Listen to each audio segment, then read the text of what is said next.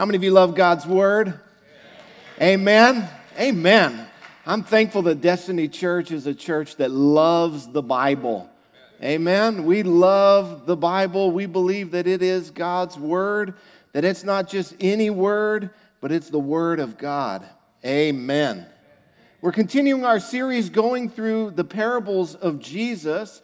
We're calling it Jesus' favorite stories, and many of these stories that Jesus would tell, he would tell them multiple times, multiple different places as he would travel and preach. Part of Jesus' ministry, a big part of his ministry, was he was a traveling preacher. We're very familiar with the miracles that he did, but also he would teach and preach the Word of God. And so we're spending some time looking at what is it that Jesus had to share in these parables, which are short stories that contain spiritual truth. Now, how many of you ever think about what heaven will be like? Do you ever just kind of think about what's it going to be like when I get to heaven? Will I be skinny? What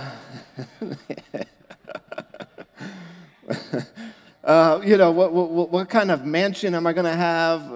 The streets of gold, are they 14 karat or is it a little bit higher? Or, what will heaven be like? I found myself the other day stuck in traffic on 410, and I was sort of looking as the sun was setting, and I was just sort of peering out, and I caught myself just kind of dreaming and daydreaming and thinking about and pondering on what heaven's going to be like. And, being stuck in traffic is just about the opposite of heaven. Especially rush hour on 410. And anyway, I found myself just pondering, just thinking what heaven will be like. And I found myself thinking about that more and more as so many of the people that I have loved in this life have now transferred from earth to heaven. My grandparents are in heaven now, except for Josie Hale, who's here this morning. Miracle of God. We thank God for you today. Amen. My grandma is here with us today. And but my grandpa Hale's in heaven, and John Bell and Ruth Bell are in heaven, and my dad's in heaven. My mom went to heaven last year, and I've just found myself thinking about what's it going to be like to yes, be with the Lord, and yes, be in His presence, and yes, to worship Him, of course, but also to be, as the Bible says, reunited with everyone who's in heaven, everyone who's gone on before us. And I was just sort of daydreaming about throwing the football with my dad, just catching up on everything that happened after he left. And some of you are thinking, there's not going to be footballs in heaven. And well, the Bible says there's going to be mansions in heaven, and the only reason you need a mansion is if you got a lot of stuff. So, I'm sure there's going to be footballs. There's not going to be any cats. Of that we are certain. They are unregenerate, evil, wicked animals. They need to get saved, so we know they're not going to be in heaven. But footballs, yeah, sure. So anyway, I was just kind of dozing and daydreaming and just thinking about, man, what's it going to be like? Like this is for real. The Bible talks a lot about heaven. And as we get into the parable today, what we're going to see is that Jesus here he's giving us a picture of what heaven will be like. He's giving a story that describes some of the events that will lead up to us going to heaven, to being in heaven with God. And then he also talks about the other place that we don't like to think about too much, and we certainly don't talk about a whole lot in churches today, but there is another place. And there's really two places, and we're going to look at that this morning. We're going to look at heaven and what that's going to be like, and we're going to look at the other place, which is called hell, and what that's going to be like, and who are the people who will be in heaven, and who are the people who will be in hell. And so we're going to look at Jesus' words on this, Jesus' story that he told about this morning. So, Father, we thank you for your word. We thank you that we know that it is true. Lord, the Bible says that there is no shadow of variance or turning in you or shifting in you, that you are the same yesterday, today, and forever. Lord, that you never change because you always speak the truth. And so, Lord, as we come to your word today, Lord, we come with humble hearts, eager to hear from you, eager to learn of you, eager to understand you more and to know you more, which your word tells us that knowing you is eternal life itself. Lord, prepare hearts to receive, give us ears to hear, give us eyes to see what you're speaking and doing in our lives today. Let us not just be hearers of your word, Lord, deceiving ourselves, but let us be people who put our faith into action in the world in which we live, the place that you've called us to live today. In Jesus' name we pray. Amen. So Matthew chapter 22, verses 1 through 14. It says, "And again Jesus spoke to them in parables, saying, 'The kingdom of heaven may be compared to a king who gave a wedding feast for his son. And the king sent his servants to call those who had been invited to the feast, but they would not come. Again, he sent other servants, saying, "Tell those who are invited, see, I have prepared my dinner. My oxen and my fat calves have been slaughtered, and everything is ready. Come to the wedding feast." But they paid no attention and went off, one to his farm, one to his business, while the rest of them seized his servants, treated them shamefully, and killed them. The king was angry, and he sent his troops and destroyed those murderers and burned their city. And he said to his servants, "The wedding feast is ready, but those invited were not worthy. Go therefore to the main roads and invite to the wedding feast as many as you find." And those servants went out into the roads and gathered all whom they found, both bad and good. So the wedding hall was filled with guests. But when the king came in to look at the guest, he saw there a man who had no wedding garment. And he said to him, "Friend, how did you get in here without a wedding garment?" And he was speechless. The king said to the attendants, "Bind him hand and foot and cast him into outer darkness. In that place there will be weeping and gnashing of teeth, for many are called, but few are chosen." So what will heaven be like? That's where Jesus starts on this parable. What's heaven going to be like? He says the kingdom of heaven can be compared to a wedding feast. How many of you have been to some pretty impressive wedding receptions before, right? He says it's going to be a huge party. The biggest party there's ever been is going to be heaven. Some of you think, that heaven's going to be this very stoic place where we're all just going to sit around and go hum, hum all the time. Or we'll walk around very piously and greet each other. And, oh, isn't it great to be in heaven? This is not what Jesus says. It's also not going to be just up in the clouds. And we're going to be on harps, like little fat babies with wings on, wearing diapers. I'm sorry. That is not heaven, my friend. That's something else.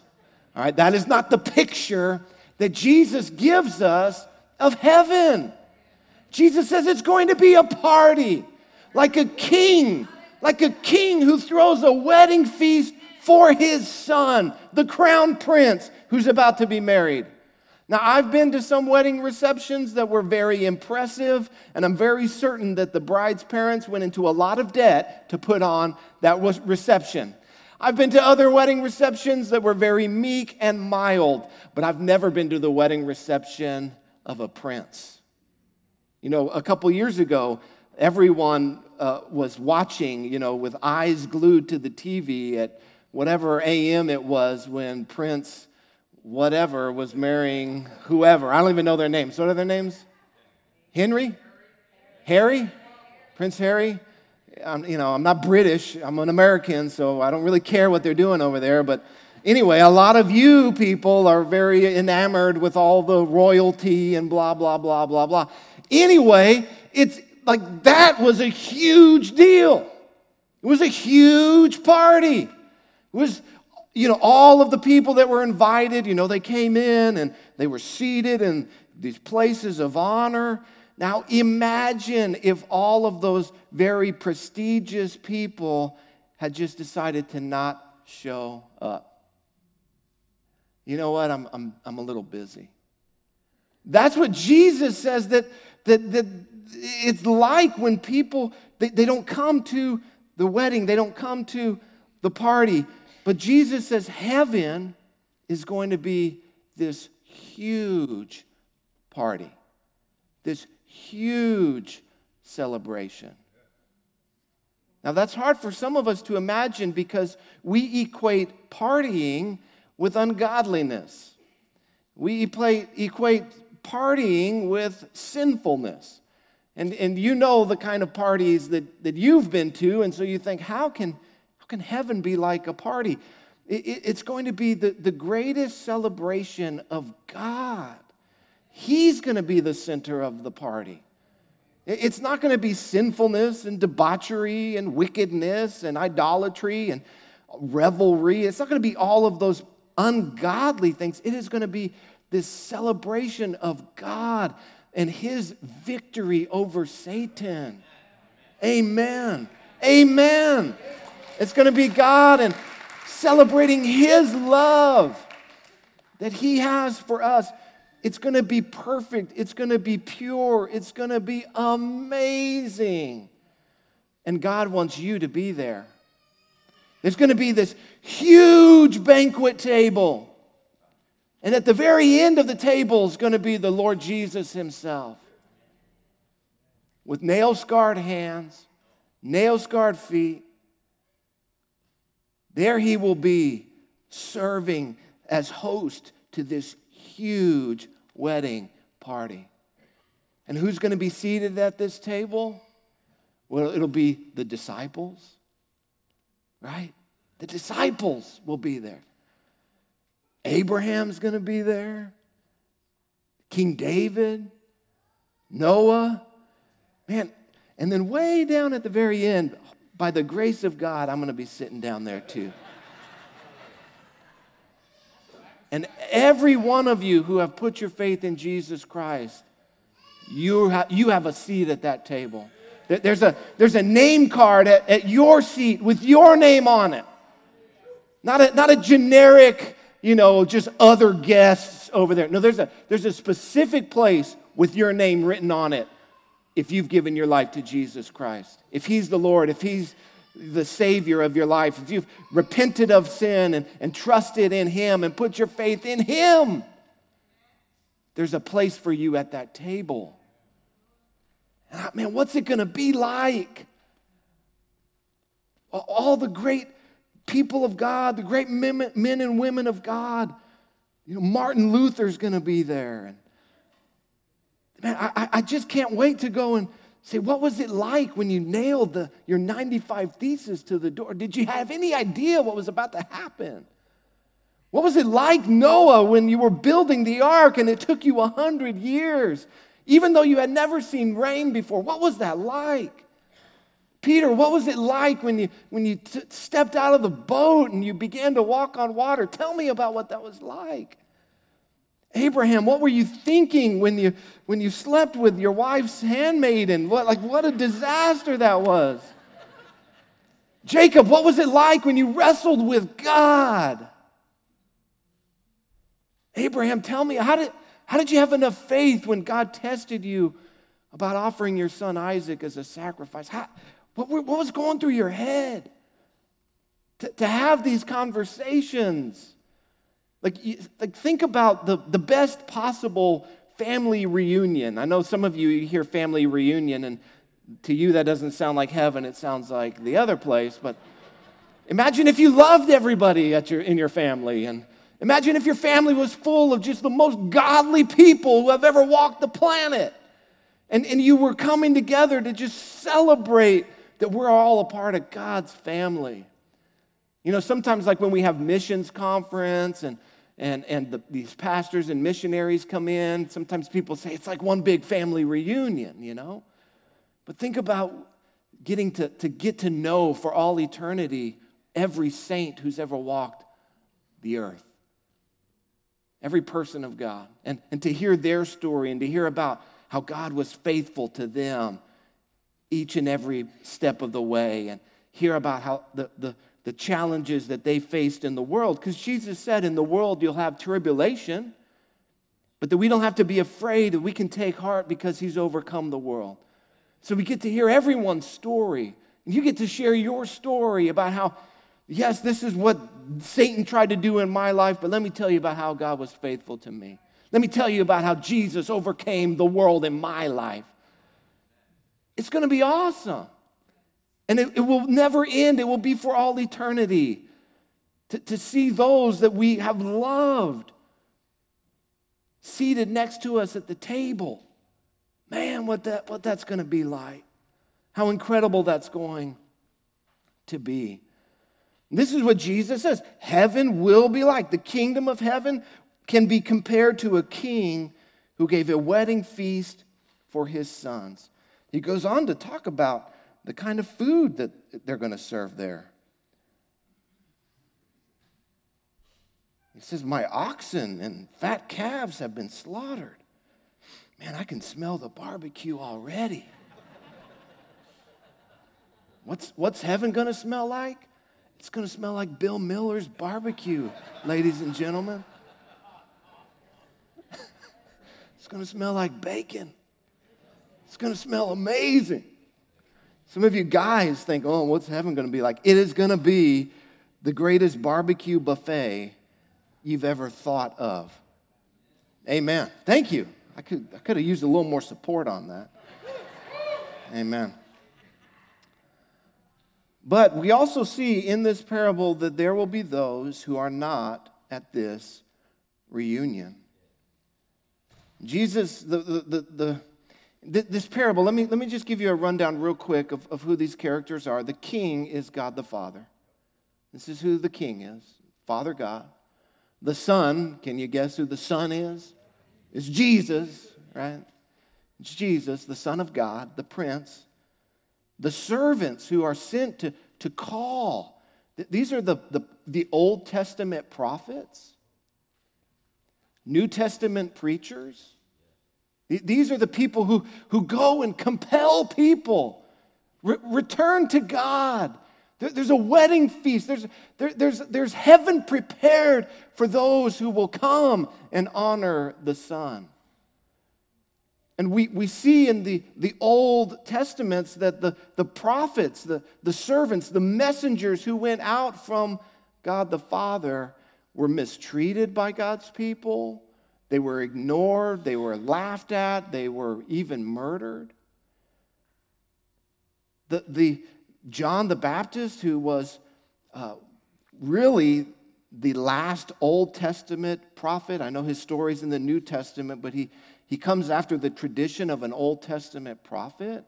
The final one, he's beheaded by King Herod, the king of the Jewish nation. He's killed by the King Herod, because he preached repentance of sin and he preached righteousness, and they didn't want to hear it.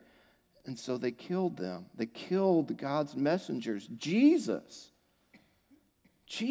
even the Son of God, we know that he was killed and murdered. You see, when they reject the invitation, they're essentially rejecting the Son of God and ultimately God, because the Son represents God and Jesus is God. And I want to show you the patience of God. Even though he had called them once, even though he had prepared them and said, hey, this is what's going to be happening. Huge party, awesome celebration. You can come freely. I want you to come. You're all invited. When it came time for the feast, no one showed up. How much disrespect and dishonor do you have to have for the king that you won't even show up to his son's wedding feast? It shows you that they are not interested in the king. They don't want a relationship with this king. But look at God's patience and mercy. He says, call them again. He sent other servants. And it's not that they could not come, it's that they would not come. In Luke chapter 14, there's a parallel telling of this story. And it says in that parallel telling of the parable that the people who were called began to make excuses. One guy says, I just bought a field and I have to go and look at it. Well, let me tell you what, the field would be there after the wedding party, right? Like, what is going to change in a field in a few hours? Nothing. It's a flimsy excuse. Another one says, I bought some oxen and I need to go check them out. One guy says, I have married a wife and I can't go. Why would being married preclude you from going to a wedding feast? It's flimsy excuses. They have no reason that they cannot come. They simply do not want to go. They don't think much of God. They don't think much of his son, Jesus. And in this parable, if you go up into chapter 1, the end of chapter 1, Jesus is speaking directly to the Jewish leadership of his day, the Jewish leaders of his day. And he's giving them a warning. He's saying, look, I am your Messiah. I've shown it to you clearly. I've told you plainly. Do not reject me. And we see what happens is that they did reject him. As the story plays out, when Jesus is being put on trial to be crucified after the Jews had rejected him, in John chapter 19, it says it was the day of preparation of the Passover, about the 6th hour. Pilate brings Jesus out and presents him to the Jewish nation, and he says, Pilate says this, behold your king. Pilate says, here's the king of the Jews. Look upon him. See him. Behold your king. And listen to how the Jews responded. They cried out, away with him and crucify him. Pilate said to them, shall I crucify your king? The chief priests answered, we have no king but Caesar. What a rejection of God. What a wholesale rejection of who God is, his plan for the Jewish people. They completely rejected their Messiah. We have no king but Caesar, they said. So Pilate delivered him over to them to be crucified. In John chapter 1, verse 19, John writes about this. He's speaking of Jesus, says, the true light, which gives light to everyone, was coming into the world. He was in the world, and the world was made through him, yet the world did not know him. Think of the tragic state of the world that does not know their Creator. So Jesus, he came to his own people, the Jewish people, and his people did not receive him. And then there's a but. And I'm so thankful for these types of buts in the Bible. But to all who did receive him, who believed in his name, he gave the right to become children of God. So Jesus comes, he comes to his own people. He presents himself as the Messiah through his works and through his words, and they completely reject him. But to anyone who would receive him, who would believe in his name, he has given the right to become a child of God. You see, God is loving and God is patient and God is merciful. And so time after time after time after time, he sent his messengers to his people. Please return to me. Please come back to me. You're heading the wrong way. Repent and return to me, your God. But they refused, and they hardened their hearts, and they murdered God's messengers, ultimately murdering God's own Son. And there comes a point where God's mercy and his patience runs out. And what is left at the end of God's mercy and God's patience is only God's justice. There comes a point where God will no longer allow sin to continue.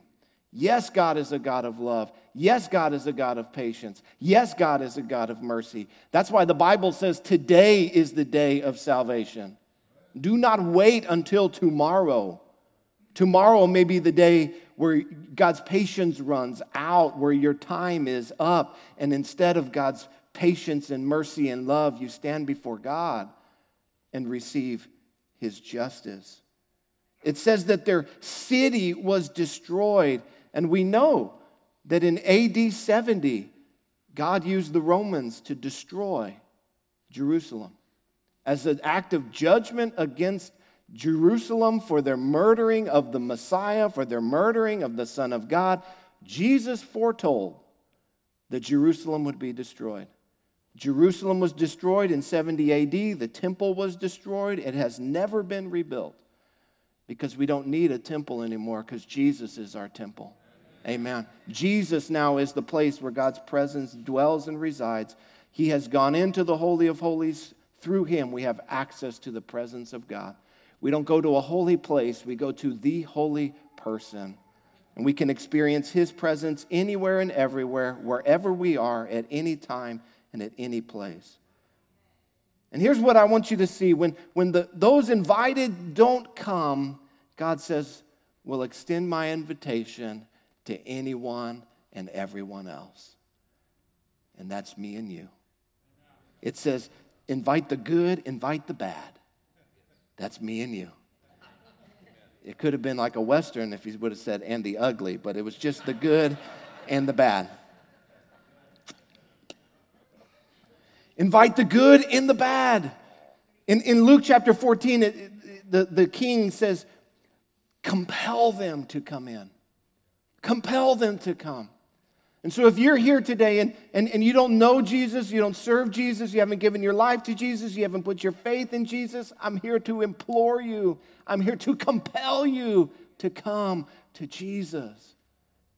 There's a banquet for you. There's heaven for you. There's forgiveness of sins for you. God has opened up grace to all of humanity. We live in an age of grace. We live in a time of grace. Come to Jesus. Turn to Jesus. Do not reject the Son. Do not reject the Son of God today. The second half of the parable, Jesus talks about someone who came into the wedding feast wearing the wrong kind of clothes. It says the king went and he was looking at the guests. It says the wedding hall was filled and the king was looking over it and he was so happy. God wants his house to be filled. God wants heaven to be filled, full of people. And as he looked around, as he surveyed, it says that he saw someone who was not wearing a wedding garment. Now, what is this wedding garment talking about? It's talking about how we as God's people who have given our life to Jesus, who have put our faith in Jesus, who have turned from sin and trusted in Christ, how we are now clothed in the righteousness of Christ. That is the wedding garment. It is the righteousness of God in Christ Jesus. In Isaiah chapter 61, verse 10, Isaiah writes, he says, I will rejoice greatly in the Lord. My soul will exult in my God, for he has clothed me with garments of salvation. He has wrapped me with a robe of righteousness. As a bridegroom decks himself with a garland and a bride adorns herself in jewels. That if we have put our faith in Christ, He has taken our sin, He has taken our shame, He has taken that upon Himself. And He who lived a sinless life in exchange gives us His righteousness, gives us His perfection, His holiness. It is charged to our account when we put our faith in Jesus, clothed in His righteousness. But what we see is that someone thought that they could come and stand before the king not wearing the proper attire. And it will be like those who think they can stand before God on that day of judgment on the basis of their good deeds, on the basis of their good works, on the basis of their charitable actions, on the basis of their own righteousness. There are many today, if you will ask them and say, hey, what do you think is going to happen if you stand before God and he says, why should I let you into heaven? They will say, well, I lived a pretty good life. I helped old ladies cross the street. I didn't cheat on my taxes. I only cheated on my wife a couple times, so I'm a pretty good person compared to everybody else. The Bible tells us in Isaiah chapter 64, verse 6, that all of us are like one who is unclean, and all of our righteous acts are like filthy rags.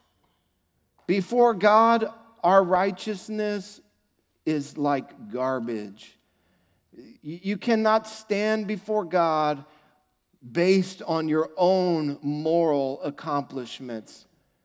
They will not stand in the face of the perfect, holy, and righteous God. The only way to stand before God on that day is to be clothed in a righteousness that is not your own, to be clothed in a righteousness that was purchased for you 2,000 years ago by Jesus Christ, when He willingly went to the cross in your place and paid the price for your sin.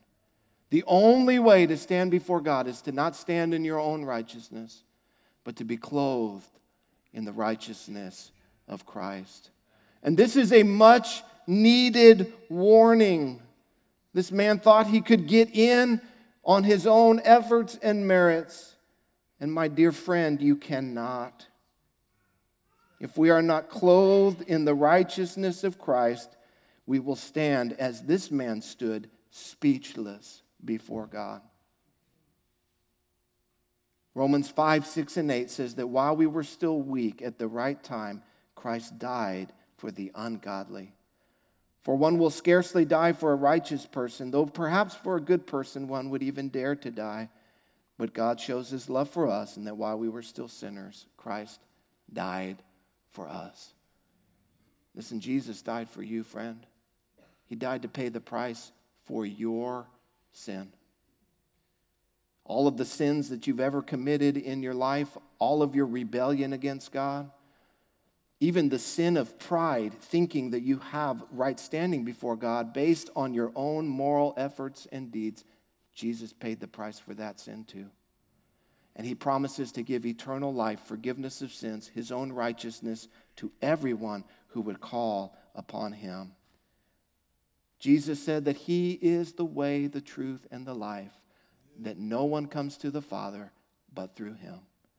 The issue in this story and the issue before you today, the issue of your life is, what will you do with Jesus Christ? This is the issue.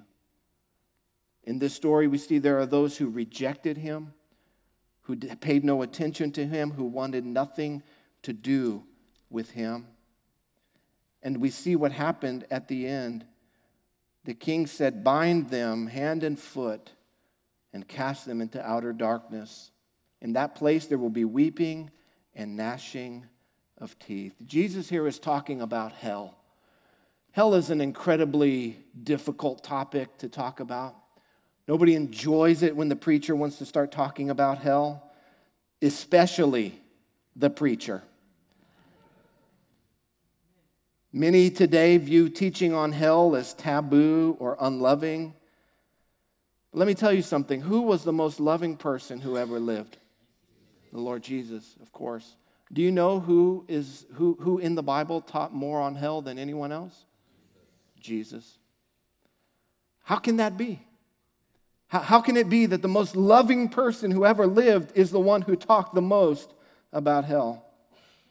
It's because Jesus' love for humanity is what compelled him to talk about hell. You cannot accept the Lord Jesus without accepting what he taught about heaven and hell. You can't accept the Lord Jesus and then reject his teaching. Jesus knows the truth. Jesus understands very well that at the end of our lives there is one place that we will go. And in the one place there are two options. There's heaven and there's hell. And so Jesus comes and he warns and he pleads and he gives graphic descriptions about what hell will be like because he's compelled to reveal the truth because of his love. He describes hell in great detail. Jesus says hell will be a place of eternal torment. He says it will be a place of unquenchable fire where worms do not die. I don't know, that just sounds yuck. That people will gnash their teeth in anguish and regret, from which no one will return. And he calls hell a place of outer darkness. Jesus talks about hell more than he talks about heaven, and he describes it with much more vivid words. There is no denying that Jesus knew, believed, and warned against the absolute reality of hell. And the issue is, what will you do with Jesus? That's the issue. For those who receive the Son, for those who receive the invitation to the King, there's heaven awaits. There is a party awaits that we cannot even imagine. It's eternity in God's presence, celebrating his love, reunited with those that we have loved who have put their faith in Christ. This is what awaits the people of God. But Jesus is very careful to say that there is a place that awaits those who have rejected Christ. Those who reject me and reject the truth and do not want anything to do with me or my Father in heaven, there is another place reserved for them. Because God is a God of justice. And on the cross, Jesus took God's justice for his people. The justice that you and I were deserved because of our sin, Jesus took that on himself willingly. And you too can have Jesus' work on the cross applied to your account if you will put your faith in him. Your sins forgiven, new life bestowed upon you by the power of the Holy Spirit. But for those who harden their hearts, who reject God, who shake their fist at Jesus, there is only God's justice that remains for you. And so I, like the servants in the story, I plead with you today. I plead with you to come to Jesus. I want to compel you today to turn away from sin, to turn away from a life of rebellion, to turn away from a life of going your own way, to turn away from running away from God, and to turn towards God, who is gracious, who is merciful, who is patient, who is loving, who has made a way for you to be saved, who has made a way for his riches to be applied to you and to your life. The contrast between these two options, it could not be greater. The decision that lies before all of us, this is a decision that we all have to make. It's a decision. What am I going to do with Jesus? What am I going to do with the Son? Am I going to honor the Father by receiving the Son, or am I going to harden my heart and reject him? Do not reject Jesus. Do not reject Jesus. Do not presume upon the grace of God either that, well, I'm just going to live my life now and then I'll come to Jesus. Listen, you're not living if you don't have Jesus. The Bible says that you are dead in your trespasses and sins. That to truly live, you have to be made alive in Christ. You have to forsake everything of your life of death and sin and shame and turn completely and embrace the cross, embrace Jesus, embrace your Savior. He died for you. He shed his blood for you so that you could be forgiven, so that you could be set free, so that you could be alive in his presence now and forever. And so I want to invite our worship team to come, and I want to pray with you today. I know that this is not the kind of sermon where we go out and we're high-fiving each other because, wow, the preacher talked about hell today.